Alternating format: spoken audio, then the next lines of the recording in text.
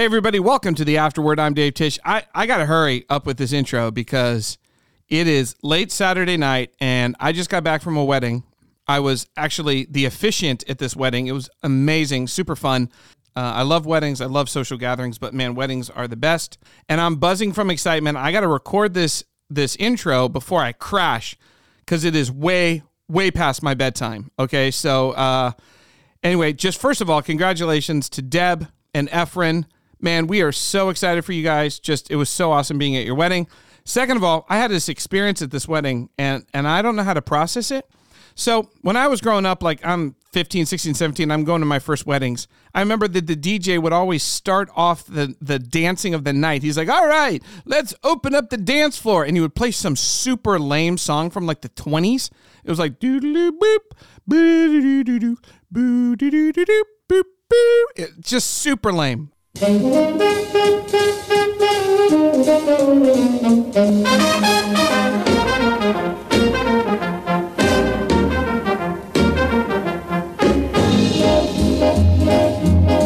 was like for the octogenarians in the room, I mean, just the lamest music. And I'm just like, oh my gosh, this is the worst music. And all the young people are like, when they're going to start playing Usher, right? So fast forward, last night, the DJ, who was excellent, by the way, started off and he said, all right, let's open up the dance floor. And this was the song that he started. This was the song he first played.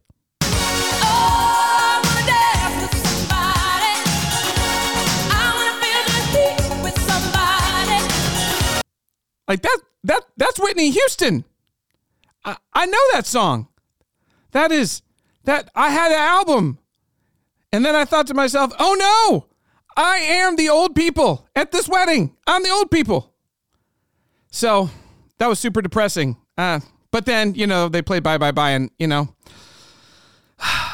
I'm doing this tonight, It's probably going to start a fight, but that's all right. Just want to say thanks to all the young people that are very cool at the wedding too, like Hayden and Jono, Rachel Hughes, Rachel Scott. You guys are cool. Thanks for hanging out with me, even if I'm old and lame. Anyway, okay, let's get into it. Here's what I want to actually talk about. We're a couple of years ago, there was a story. There was a man on a flight. It was a Qantas Air flight. Qantas Air, I think that's Australian for plane. Anyway, he was on this flight, and this woman across the way noticed him and was really instantly suspicious. Now, this is kind of after 9/11, so everything's kind of heightened in tensions. So she actually calls 911 or the equivalent there in Australia. The authorities are alerted. They come to the plane. They stop the plane from leaving the tarmac. They kind of go on, and there's a man that they go to, and they kind of have him deplane, and they start questioning him because of his suspicious activity. And they were just, heightened on terrorism alerts. And the reason why they were heightened is because this older woman had seen his shirt. And his shirt, to her, contained something incredibly threatening. And the shirt said, and you might recognize this, but his shirt said, "My name is Inigo Montoya. You killed my father. Prepare to die."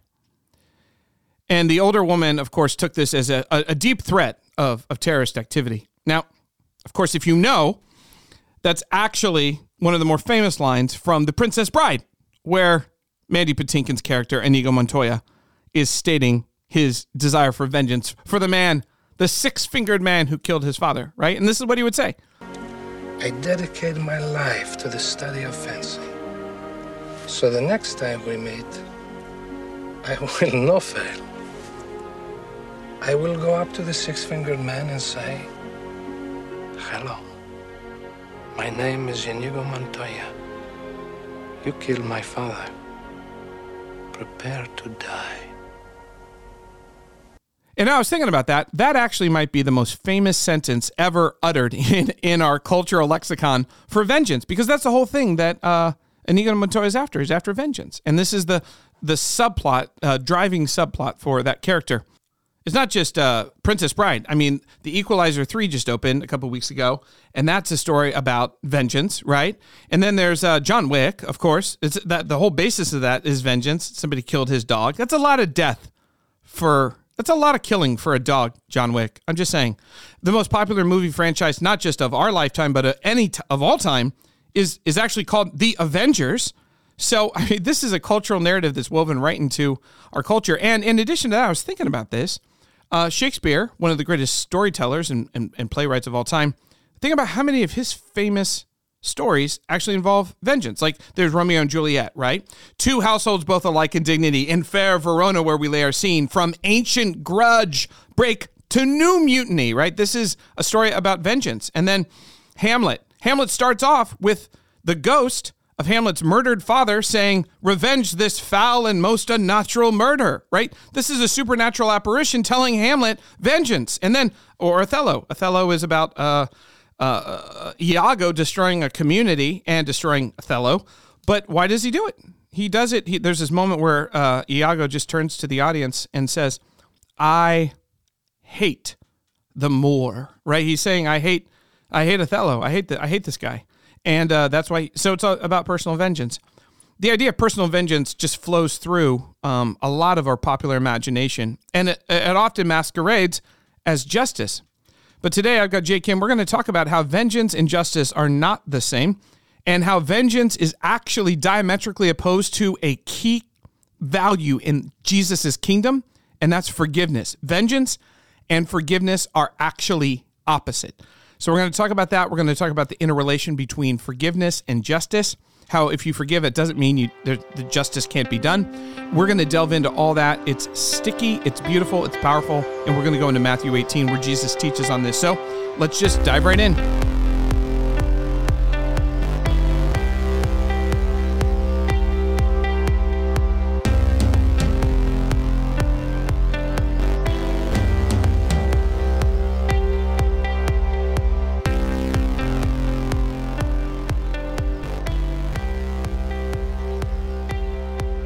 All right, well, I want to open up with a story. Can I tell you a story? It has to do with our topic. So, are we starting? Yeah, we're starting. Oh, you caught me off guard. I did? I didn't mean to. Okay, I'm ready. You ready? All right, so I was a junior in high school, and there was a guy named Brian. And I'm not saying I was friends with Brian. He was like one of those people I was kind of near. And so, well, we'd come over to my house after school, you know, whatever, watch Animaniacs or whatever we did, eat pizza. Right. And I started weirdly noticing things disappearing from around my house. Uh-oh. And I was like, well, that's weird. Like I just gotten paid from work and all of a sudden there's not as much money in my wallet, or like this thing was missing or that thing was missing. And eventually it got to the point where I had a Harry Connick Jr. CD. Now, I know I loved Harry Connick Jr. I thought he was great. Okay. And so, but when I got it for Christmas, my parents gave it to me as I was bringing it over to like my grandparents' house. I dropped it outside, and the case had a very particular circular scratch on it. So when I went into I was over at his house and I saw, and I couldn't find my Harry Connick Jr. CD, and I see my Harry Connick Jr. CD on his desk. Yeah. And I realize, wait, what? Mm-hmm. Like, this is mine.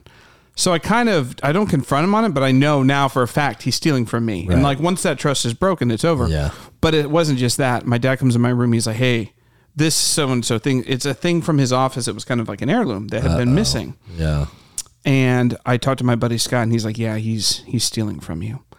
And so my dad and I went over to his house, and we like confronted him, and we said, hey, here's what's been going on. His dad was there.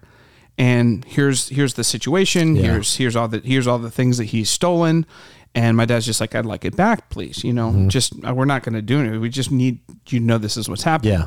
Well, Brian's dad was a lawyer, and he's like, get off our property. If you ever come on our property, we will press charges. You must leave immediately. Wow. And I've never been so like upset, right? So that kicked off a giant feud between me and Brian for the rest of our junior year, and it was bad. Oh my goodness. So the point was we would go back and forth, but it escalated. And one day I opened up my locker, and Brian worked at a local vet hospital. Oh no. And he had collected dozens, nay hundreds of stool samples from the local animals. And he put them in my locker in between each book and binder. And it was, yeah. Because I didn't lock, you know, like when you're in high school, you don't really lock your lock on your locker. You just kind of leave it open, you know, so you can just. Oh my gosh. And so my point is Brian, if you're out there, No, I hope that Brian isn't listening. Wait, what were you going to say? I don't know, man. Give that Harry Connick Jr. CD back. It had to be you that stole my CD. It had to be you. Here's the question. So my point is that vengeance gets nowhere. Yeah. And it's destructive. Yeah. And we're here to talk about one of the more difficult passages in the Bible, I think, for people at a personal level, and that's the doctrine of Christian forgiveness, where Jesus talks about this. And the point I'm trying to make is that vengeance actually is almost unquestioned by our culture as a virtue because it seems linked to justice, which is something that's we don't like to call it vengeance. Yes. We more often will use justice language, but biblically speaking, I mean, that's another conversation for another time. We've taught on it before. Yeah, God is a God of justice for sure. And humans have a need for justice when something wrong happens. Yeah. So it's a good place to start in some ways, because there could be the potential for misunderstanding Jesus' teachings on forgiveness to be something along the lines of just let injustice sort of have its way and you just sort of lay down like a doormat. Right. And let others lay down like doormats. Right. And that's the way of Jesus. Just continue to be pummeled by injustice. That's not forgiveness. That's not what Jesus is talking about. It's certainly not the way of Jesus. The Bible's really clear about justice, about God being a God of justice and his invitation to us to work toward justice. What you're saying is we shouldn't pit justice and forgiveness against each other they're exclusive. No. Actually, I think they dance together. And in fact, on the cross, you've got a perfectly just God and a perfectly forgiving God. Yes. So that's the weird paradox. That's the pinnacle. You see both. Yeah, yes. The justice of God and his unfathomable forgiveness for the sins of the world, all in the same moment, in the same place, in the same person. Right. So let me ask you a question. Is forgiveness and vengeance, are those opposite things? Yes. Okay, so talk about that. Yeah, I mean, vengeance is, we said it in the teaching, lots of ways to think about it. Vengeance is, I would put it this way, that vengeance is the sort of relentless pursuit of perceived equity, like the manufacturing of what we think might be equitable. You mean fairness? Fairness is a good way to put it. The danger of that is because, it's, again, a much longer conversation, but because of the brokenness and fallenness and sinfulness of human beings and human existence and creation itself as it is now, vengeance is never satisfied.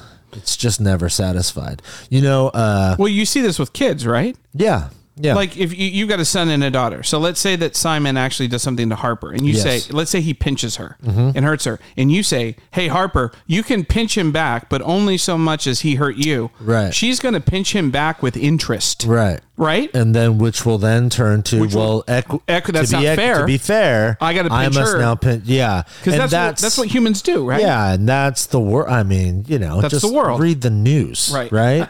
There's a reason why we have 12 years worth of Avengers movies, and then in Endgame they avenged, but now we have more Avengers movies. You know what I mean? It is. I never thought about that. The Avengers is about vengeance, and we celebrate it, and we, and it's a movie, and I enjoy them, and whatever. Captain America, Chris Evans, rest in peace, whatever. But not that Chris Evans didn't die. I mean, like Captain America as a character in the films. Okay, but spoiler alert. It's a never-ending cycle. You know? And we talked about it in the teaching. I mean, Jesus is teaching about, no, don't forgive 7 times, forgive 77 times. That's not like a literal, you don't keep tabs like, okay, this is my 48th time. Forgiving I got 29 more times to forgive this guy, and then I'm done. Jesus said, that's not what he means.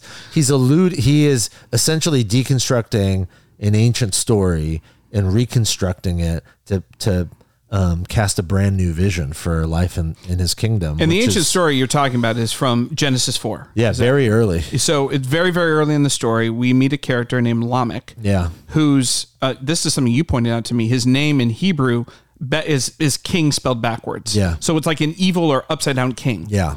And this is very shortly after the beginning of the story when God creates humans to be his agents in the world, essentially to be kings on earth, king and queen. And then it's the reversal of all of that because of sin. And yeah. So he basically says, look, and I don't have the biblical text. He says to his wives, listen to me, wives of Lamech, hear my words. I have killed a man for even hurting me or wounding me. Which is, of course, an unjust situation. He's saying, not fair. It's not fair. Yeah. He's saying somebody hurt me and I killed that guy. Yeah. He says, I've killed a young man for injuring me. Yep. And he's boasting about this. And he says, if Cain is avenged 7 times, then I, Lamech, the evil king, will avenge 77 times. Yeah, it's it's not literal numbers. But he's saying it's like 10 times. Yeah. The 7 times or 11 talking times, about I guess. His ancestor, his great-great-great-grandfather Cain. He's referring back to God showing Cain not vengeance but mercy. So this is a distortion of, this like gets into the weeds. We talked about it in the teaching on Sunday, but basically Cain, who is the son of Adam and Eve, has a younger brother, Abel. Most people know this story. And what does Cain do? We talked about this 2 weeks ago in the teaching. Cain essentially thinks that his brother Abel is receiving favor from God that he's not receiving. He gets super angry. He kills his younger brother. And then God banishes him. He's like, you're going to be a wanderer throughout the land, and you're going to toil and sweat and work the land, but it's not going to bear you fruit. And Cain says, I can't bear this. This is too much. I mean, think about that. You just murdered your brother, and now God is saying, this is mercy, by the way, without even God saying mercy. The fair thing would have been for Cain to be killed. Yeah. That's fair. That's equitable. Life for a life. Yeah.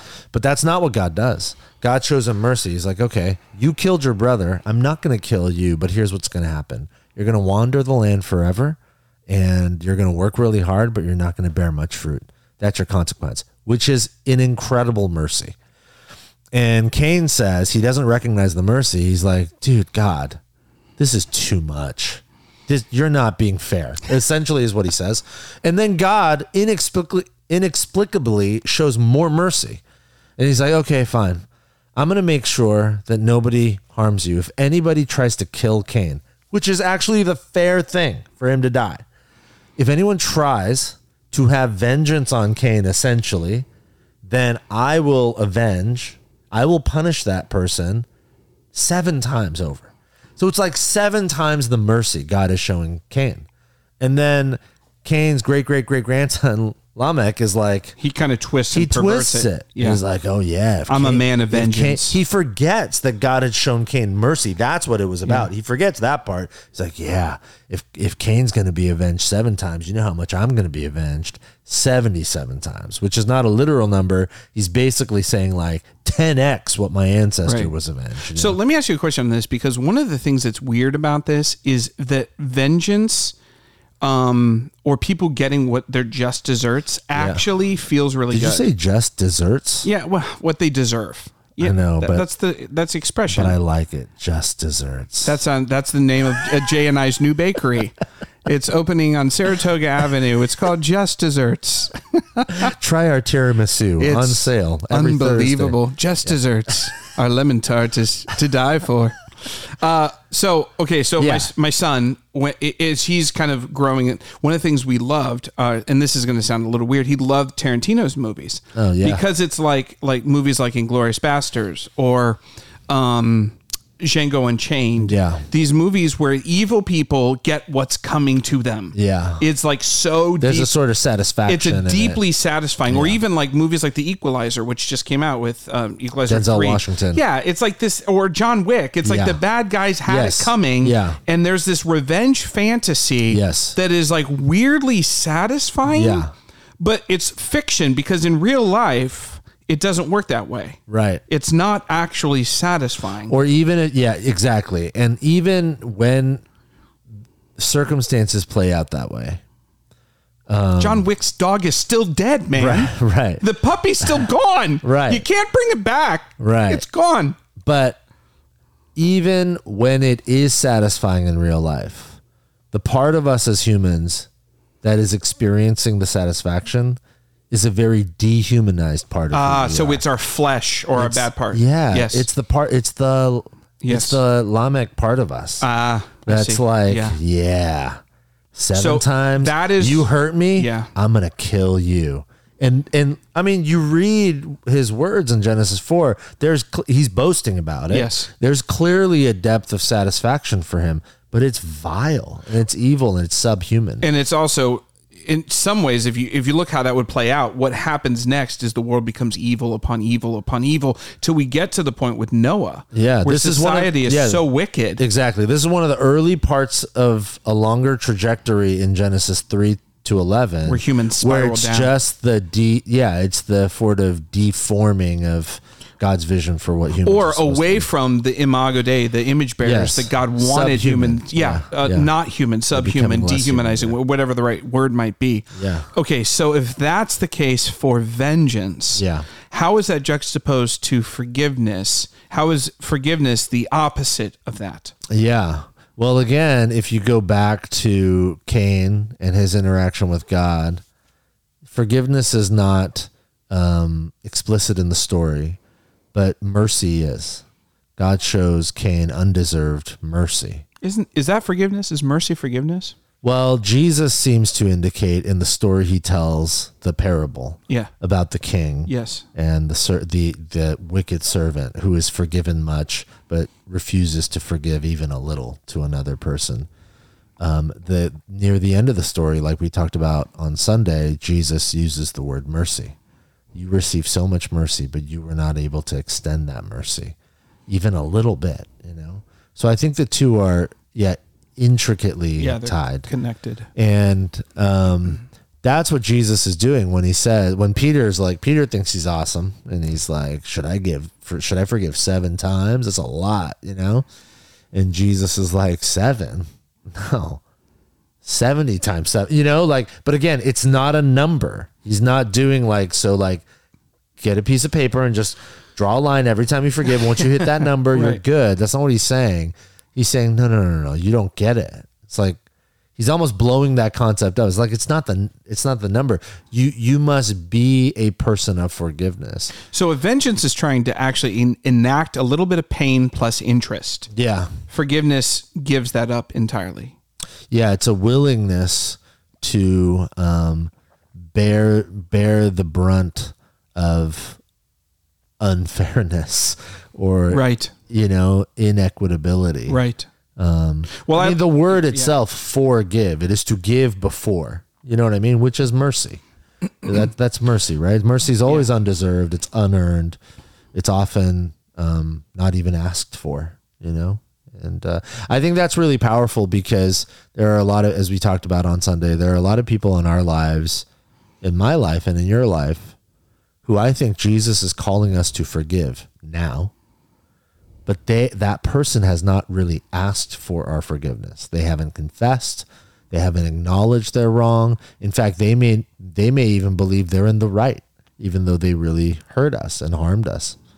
And this is really hard. This is, I think, a part of why you said earlier that it's one of the hardest texts in the Bible.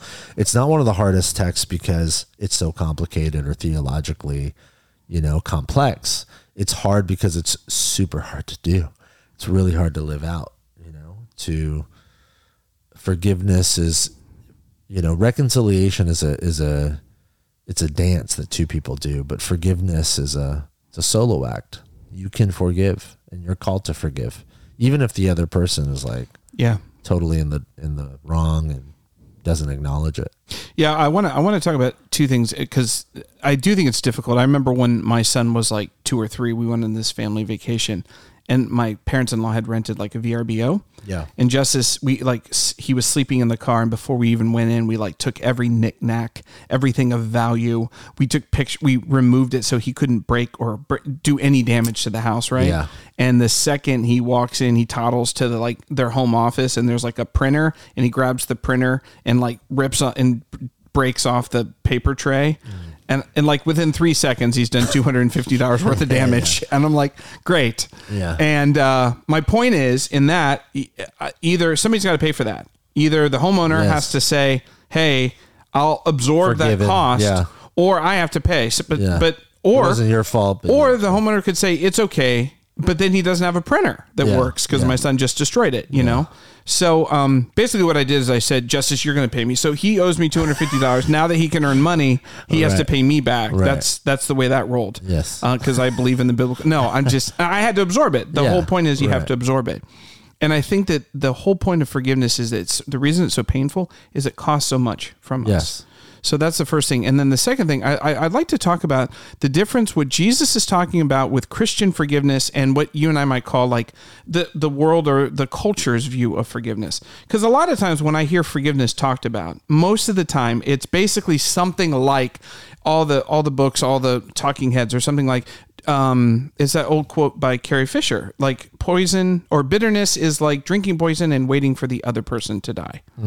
Was that a Carrie Fisher quote? Yeah, from like Princess Leia. Yeah, Princess Leia. She's the one who first coined I've heard that quote so many times, but I thought it was like some profound. Yeah, it was from one of her memoir postcards from the Edge, I think. Yeah, wow. Carrie Fisher. It was Carrie Fisher. Princess I thought it would Leia, be like Gandhi or something. That's incredible. Princess Leia and Gandhi are linked in my head. They're both. No, they're not. That'd be really weird if they were. They fought against the Empire. They did. Sorry for all of our British friends out there. Other similarities between Dan Bladen. They're both famous for their hairstyles. My buddy Dan Bladen at Westgate. He's angry with me right now. Long live the king, Dan. Queen, king now. King. It's king now. Okay. Okay. So, I have no idea what we're talking about. No, you were. I know where you were going. You were basically saying culturally, and I think this is right. Culturally, when we think about forgiveness, even in the healthiest ways, culturally, it becomes a sort of the Carrie Fisher quote, right? What basically it's like it's a way for me to get free, to free myself, yes, and to eradicate myself from the toxicity that is you and what you've caused, and so I'm going to forgive you so that it doesn't hurt me. Now, I'm not necessarily wrong or bad. Now, I'm not saying that's not true. Yeah, that is true. Yeah. I think forgiveness really does hurt us. It is free, but it is freedom to forgive. It's an unshackling. But sometimes there's an edge to that, and that's basically like you'll hear this when somebody. A lot of times, the number one thing I encountered when I was a youth pastor or with young adults is. In a relationship, somebody cheats on somebody. Yeah. So it's like, don't let her keep you down. Right. Like they're dirt. Okay. You're better than them. You're better. You're just better. You got to rise above. Right. It's very, wow. It's very Taylor Swift. Really good at that. No, I'm just saying that's kind of very Swifty, which is true. Now we have all the Brits and Taylor Swift fans, we've gone from 8% anger to 97% anger because we hit all the Taylor Swift fans. My point in that is that, although it is true that there is a therapeutic edge to this, that's not the reason in the parable that Jesus gives for forgiving. That's right. So there's a theological dimension. Talk about that. The reason Jesus gives for forgiving is not so that this servant that's been forgiven might be freed, or that he, the great king, might be freed of whatever. Yeah.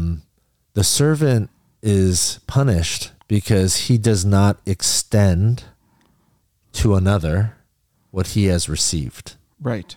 So biblically speaking, and according to Jesus' teachings, the way of Jesus is that we forgive primarily because we are a forgiven people. And we have been given, I love in the story, and you didn't get into this, but I'd love to hear talk. Jesus basically says the king forgives this guy. I think it's 10,000 talents, which is basically like 10,000 years' wages. Yeah. Which is, if a year's wage is $100,000, that's $1 billion. Jesus is almost saying the debt that this man has been forgiven is infinite. It's an infinite debt. Yeah. Like even maybe the emperor of Rome didn't have this much money, right? That kind of idea. Jeff Bezos does though. So you think actually Jesus is kind of being funny in this, or? Yes. Yeah. I don't just think, people have written about that. It's interesting. That sometimes Jesus will use ludicrous language, and that was a form of humor. Oh, that's interesting. So he's kind of like being a prophetic stand-up comedian. Yeah, I mean, essentially what Jesus is saying, if you look at the numbers that he refers to, He basically tells a story where this king forgave this guy a gazillion bajillion dollars. Right, $1 billion. And then the guy refused to forgive another dude of $100 debt. Oh, that's the story. The delta is just so ludicrous, But I think the point he's trying to make is that for Christians, for followers of Jesus, right, the reality of our existence is built and based on the foundation that we have been forgiven an unfathomable debt, a debt that had we tried to pay with the entirety of our lives, could not pay. Right. We've been forgiven that. And that's not a one-time deal. That's like literally the reality of our life now, and our life for all of eternity is built on that truth, that we have been forgiven much. So that's why we forgive. That's why followers of Jesus forgive, because we have received such a tremendous forgiveness. Yeah. And that's what Jesus seems to indicate here. So there's a theological reflection on this. And that is what, I can only speak for myself. In my life, when I've been wronged and I need to forgive, that is what softens me, which gets me off of myself and my own self-preoccupation with how wounded I've been, and allows me to be softened because I realize my standing. Yeah. I realize what God has done. I realize my debt. Person, And that is what makes forgiveness for me possible. Yeah. And that it's only in that reflection, because everything else is just like almost like fleshly. Right. Does that make sense? Yes. So I don't know if that's been your experience. Yeah, agreed. I totally agree. And it comes back to what we were talking about early on in the conversation. If vengeance is this relentless pursuit of perceived equity, but it always goes beyond that. Forgiveness, according to the way of Jesus, is a deep, abiding awareness of the fact that we have the life we have because God is not fair. He does not treat us as our sins demand we be treated. Yeah. And if that's true. And that word is grace. Yeah. Yeah. Exactly. And if that's true, then what is the only appropriate response? It is to try our best every day and fail along the way for sure, but to do our best every day to be a people who don't seek, equity and fairness in all of the wrongs that are done to us, but to be a people who try to embody the sort of grace and mercy of the forgiving God who has given us life. One final thought. The work you've just talked about is hard work. It's and sometimes, as we talked about in the teaching, sometimes we don't feel it for a while. Yeah. We make that decision. It is a choice to relinquish to not want to hurt the person. Yeah, that was a thought you added to our teaching, which I think is so important that we said it, because I think it's actually a widely misunderstood amongst Christians as well, that feel that forgiveness is some sort of feeling primarily of like, you know what, I'm okay with that person, we're good, like, and the hope is that someday you get there for sure. That's another conversation, but no, forgiveness is a disciplined action and decision you take now. For me, it's a process of not obsessing over what that person did to me, not talking about it to other people, and not lording it over them when I see them. If I can get to that point, those three actions actually begin to release it. That's been helpful. Let me ask you one final question before we go. One of the things that is a little confusing to me about the scriptures is when you look at all of Jesus's teachings on forgiveness, sometimes it seems like an incredibly private thing that you and God do. Like he says, if you're at the temple and making your offering and you realize that somebody has something, you have to forgive in that moment, your brother. And if you've done something to them, you have to go to them. So then it's like, wait. So is it personal with just God? And there's another verse where he says, if your brother comes to you and they repent, then it's your obligation to forgive them. So is it conditional at all upon the other person? Or is there some sort of communal or social dimension to forgiveness? Because it seems like if you do something to me that's wrong, or let's do it the other way. Let's say I harm you, I wrong you in some way. I've actually incurred a debt to you. Mm-hmm. And so first you have to forgive me, but then there's also still the debt. So is there a social dynamic to this? Yeah. Or is that all reconciliation that's completely not related to forgiveness? No, I mean, obviously they're related. I think what you're talking about is the spectrum that connects forgiveness and reconciliation, on two ends. Oh, you say the spectrum, so it's like a grade scale. That's interesting. I don't think that one switches to the other very cleanly. That's interesting. I think forgiveness is the starting point because forgiveness it begins as a solo venture. You do that. You can do that. It doesn't matter if the other person is like still evil and vile and whatever. You can still forgive. Yeah. But reconciliation, as we talked about briefly in the teaching, is the other end of that spectrum. Reconciliation always takes two. It's you have to dance with a partner. So you can, in any situation, we can only move so far. Sure. But for reconciliation to occur, the other person, the wrongdoer, has to move inward as well and meet us. I don't want to say in the middle, but they have to meet us at a certain point. Well, they have to repent. They have to acknowledge the hurt. They have to change their behavior. Right. And I think that's one of the reasons why confronting the wrong, naming it, and addressing it with a wrongdoer can help. It can be really helpful. It can be. It shows that you are willing in some way to try to connect, to begin taking a few steps in that direction. Yes. But if you do that work before you've forgiven them, you will come to that person with vengeance and bitterness, and that will always go poorly. Yeah. Or as we talked about in the teaching, you will leave yourself in harm's way without doing the necessary work of naming the harm. Yeah. So where this shows up a lot, it's really hard to talk about, but in cases of domestic violence, what you hear a lot is, well, they said they're sorry and they really love me.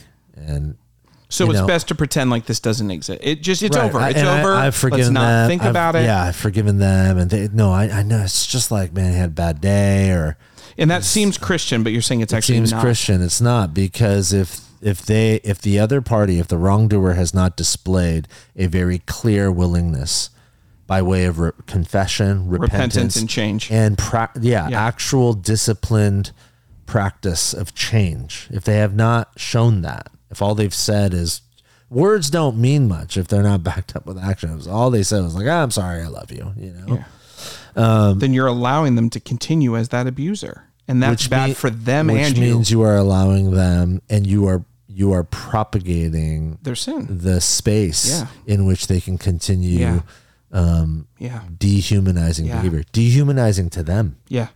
Because again, going back to Lamech, it's subhuman. Yeah, you're becoming Lamech less than is human. subhuman, and what he does is subhuman. Yeah. Right. So that's good stuff. That's important to say. If you can forgive, and out of forgiveness, sometimes the most loving thing you can do is to leave. Yeah. And let the person sit in their consequences until such time. Yeah. Or sometimes you can forgive and then call the police. Yes. Forgive and call to account. It's best for you, but if and best you for them. don't do the forgiveness part first, you'll move into vengeance, and then it's not healthy. Right. Yeah. Right. So, well, there's probably a lot more to say on this. This is hard work. Yeah. And so I know that there are people listening. Will you close us and pray for the folks who at the end of this, they kind of know that there's some work they need to do. Right. So I just want to pray for the folks listening, because this is hard work. Yeah. And I believe it's spiritual work. And I think it's only the kind of work that we can do with God's Spirit. Yes. So I just want to pray for the folks who are going through a hard time. And when I say that, when we talk, you and I talk about someone that you might need to forgive, there's someone who's very clearly done some real work. So I just thought we could close with a word of prayer for those folks. Yeah. And then we have other resources we talked about in the teaching, and we'd love to come alongside you if you need more support. But let's just pray for the folks right now. Yeah. Yeah. Let's pray. God, we thank you for your immense, really unimaginable mercy and grace in our lives. We're so grateful that your nature is to forgive, that you are slow to anger, that you are abounding in love, that you're full of compassion. We pray, we just want to pray from the middle of our hurts and our pains. I think everybody listening and watching can probably think of a person or two or a dozen or more who've hurt us. Maybe there are people in our lives who are currently hurting us, causing immense pain. There are people from our past whose harm has affected us in ways that leave us still today shaken up and damaged. And I totally agree with Dave, with what Dave said. God, I just admit to you, it's not in my power to be able to truly forgive them. It just feels like an impossible task, and I know that's true for many of us. So we ask today, in this moment right now, that God, by your Spirit, you would empower us to begin forgiving those who have wronged us, to not lord it over them, to not hold bitterness and antagonism toward them, to live in such a way to not allow them to dehumanize themselves through continued abuse, to have the courage to speak out and to seek help and to find safe places and safe spaces as we need it, but ultimately, God, to embrace the reality of your immense forgiveness in our lives and to allow that reality to overflow out of us into forgiveness of those who have wronged us and even those who've wronged us in significant ways. And we know that, as we said, it's not always going to feel like it. We're not always going to have happy, positive feelings toward those who've wronged us, but we know that in spite of that, we can still forgive. We can still extend the forgiveness we've received from you toward others. So we ask that you would give us the power and the strength to do that today.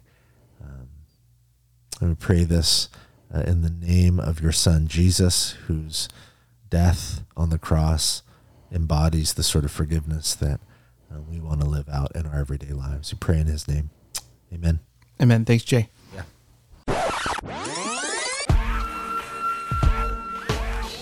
Just want to say thanks to Jay Kim for stopping by. Join us next week when we're going to be continuing on in Matthew with one of the more famous and recognizable sayings of Jesus, but one of the crazier ones where he says it's actually easier for a camel to squeeze through the eye of a needle than a rich person to enter into the kingdom of heaven. So I don't know how, that's an incredible piece of hyperbole. We're going to dig into that next week. So join us for that. We'll see you soon.